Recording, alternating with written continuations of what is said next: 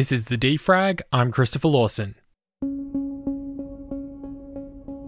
The video game industry is dominated by three big companies: Nintendo, Sony, and Microsoft.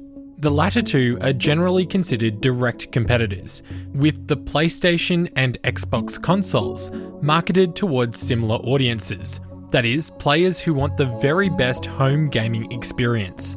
But the way people access and play console games is changing. Xbox Game Pass has been marketed as the Netflix of gaming, a subscription service that's offering players a huge selection of new and old games for one low monthly price.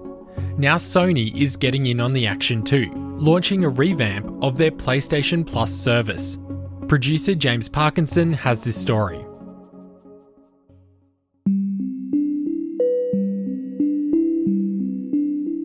The games industry is kind of having a moment with subscription services, the Netflix model of hundreds of games at your fingertips.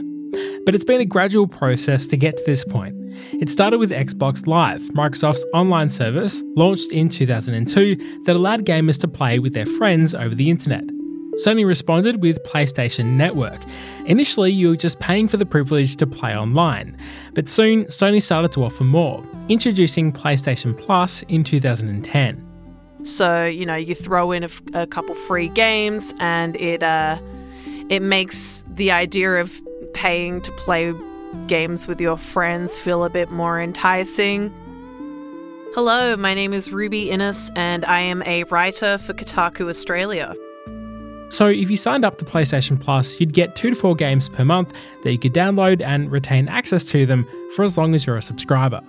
And from there, people wanted more, and then that's where Xbox Game Pass came in. Game Pass was first launched in 2017 and gave subscribers access to a small selection of older games.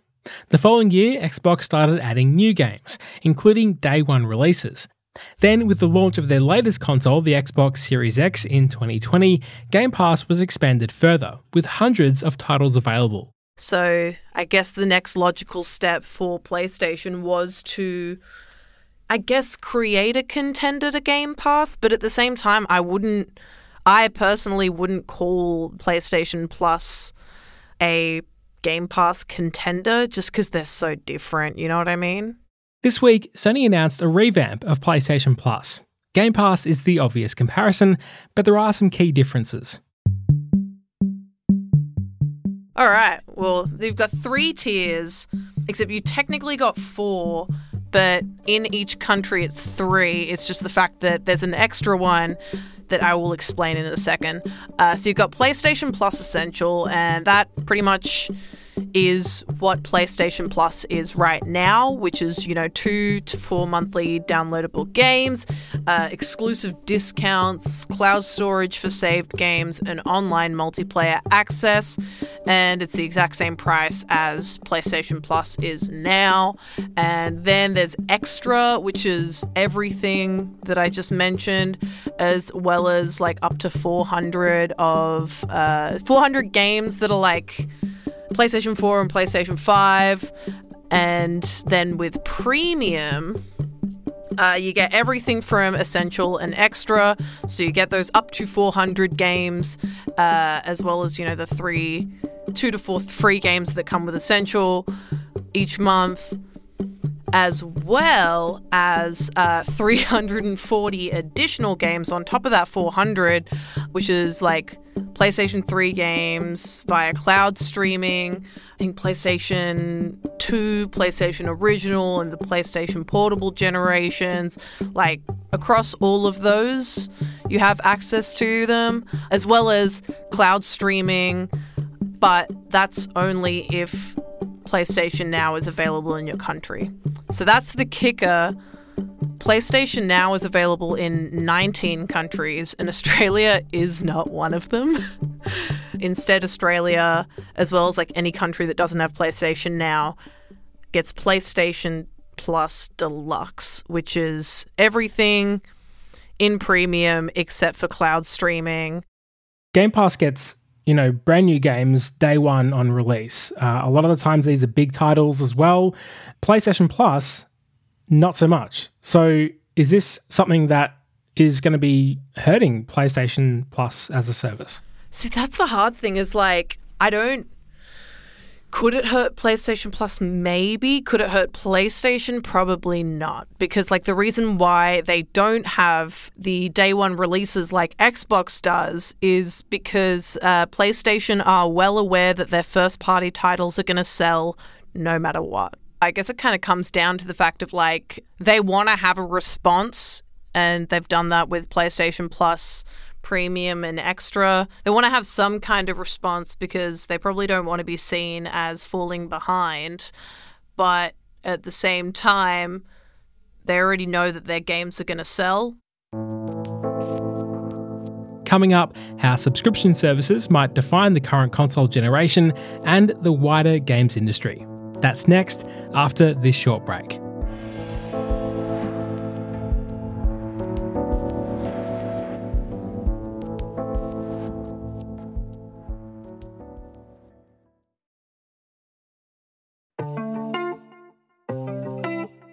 If you're enjoying this episode of The Defrag and you want to support the work that we're doing, head on over to our website, thedefrag.com, and become a Defrag member. You can get an ad-free version of the podcast, a sticker pack, a regular newsletter, and discounts to our merch. Plus, there's a number of other perks depending on your membership level. Becoming a member is really the best way to support the show. It empowers us to produce independent journalism and gives you the best of the podcast without all the noise. So head on over to our website, thedefrag.com, and become a member today.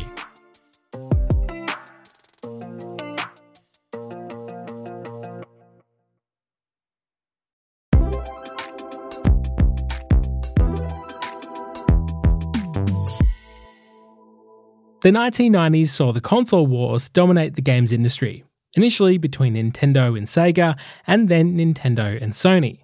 These days, though, things are very different. On some level, you do see some kind of mutual respect and friendliness between Sony and Microsoft. They know that, many people own both of their consoles, and they often play down the whole console wars thing. Not to forget about Nintendo and all this too, who kind of just do their own thing. But at a pure business level, how competitive are these two companies, and how will these subscription services kind of weigh into their success in this current console generation? Yeah, I think with the whole mindset of the console war, I think a lot of people think that there is this kind of huge rivalry between PlayStation and Xbox, but in reality, they're both big companies. They're a lot closer than everybody thinks. You could say the same about any big company because that's just the way the world works. But there is a friendly rivalry in the sense that they're both companies trying to make money, and sometimes one will do something and the other will do something similar in response, aka these subscription services. But I think, I don't know, I'm a very optimistic person, and it kind of seems like because they're both doing very different things, I think they're both going to kind of achieve some level of success. They're both going to stay making a lot of money as they always have. One is just going to do it in a different way to the other. It very much seems like PlayStation's going in a hardware direction while Microsoft is going in a software direction. I think both are doing both, but realistically from acquisitions and statements made, Microsoft seems to be focusing on getting out as much good content as they possibly can to put on Xbox Game Pass and PC Game Pass. But PlayStation is looking to the past for content, which is fair, totally understandable. People love those classic PlayStation games, as well as, having a very, very, very strong console. Xbox Game Pass has often been, attributed as the Netflix for games. One of your Kotaku colleagues called PlayStation Plus the Hulu for games. How does this kind of stuff shape the industry? How people are going to be playing and accessing games with the rise of streaming games, kind of on the way as well. Well, it's very interesting because when you think of it financially, subscription services over time are kind of continuing to get more and more expensive. And it may just be incredibly minor, but like it's still there. Like Netflix cost like a bag of chips when it came out. You know what I mean? Like it was not that expensive. And kind of the same goes for these game streaming services. They started out fairly small. Honestly, I don't think Xbox is ever going to be at a point where they don't have a console. Like realistically, I don't think they will, just because if they're going to have Game Pass, they need to have a platform that's somewhat easily accessible that they can continue to have those games play on. So I don't think a console's ever going to be out of the picture. But in terms of like being the Netflix of the gaming world and PlayStation being the Hulu of the gaming world, I think they're probably going to go in the same direction as these streaming services, and more stuff is going to get put on there, but they're probably going to get more expensive to keep up with the times and stuff like that. Like games are getting more and more expensive, so people don't want to pay for them, which I can totally understand. Like game streaming services are going to become more and more popular, and I think over time we're going to see cloud streaming become more and more popular in games. Like it's popular at the moment, but it still has its issues, especially in Australia, because we don't have very strong internet to kind of hold it up.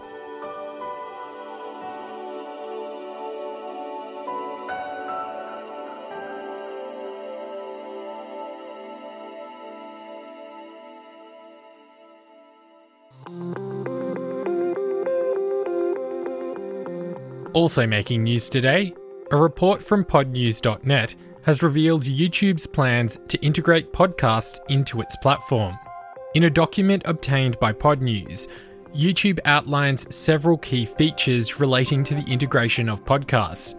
The documents refer to an inactive webpage, youtube.com/podcasts, which will become the main hub, integrating shows directly into YouTube via RSS. Other features seem to include a refined search and discovery, analytics, and monetization options. YouTube has become increasingly keen on podcasts, appointing Kai Chuck as podcast lead in October last year. Australia's largest airline, Qantas, says it will reduce its carbon emissions by 25% by 2030. The company plans to achieve this target by increasing its mix of sustainable aviation fuel to 10%, which will increase fuel efficiency by 1.5% a year. Sustainable aviation fuel, or SAF, is a biofuel with similar properties to conventional jet fuel, but with a smaller carbon footprint. The move is in line with targets set by the One World Air Alliance. Qantas is one of the first airlines in the world to commit to net zero by 2050. The Hubble Space Telescope has captured images of the most distant star ever observed. The star, nicknamed Earendel, is 12.9 billion light-years away from Earth. A rare cosmic alignment made the observations possible. Scientists have estimated that the star is at least 50 times the mass of our Sun and millions of times as bright. NASA's new James Webb Telescope could provide further insight, with observations planned for June.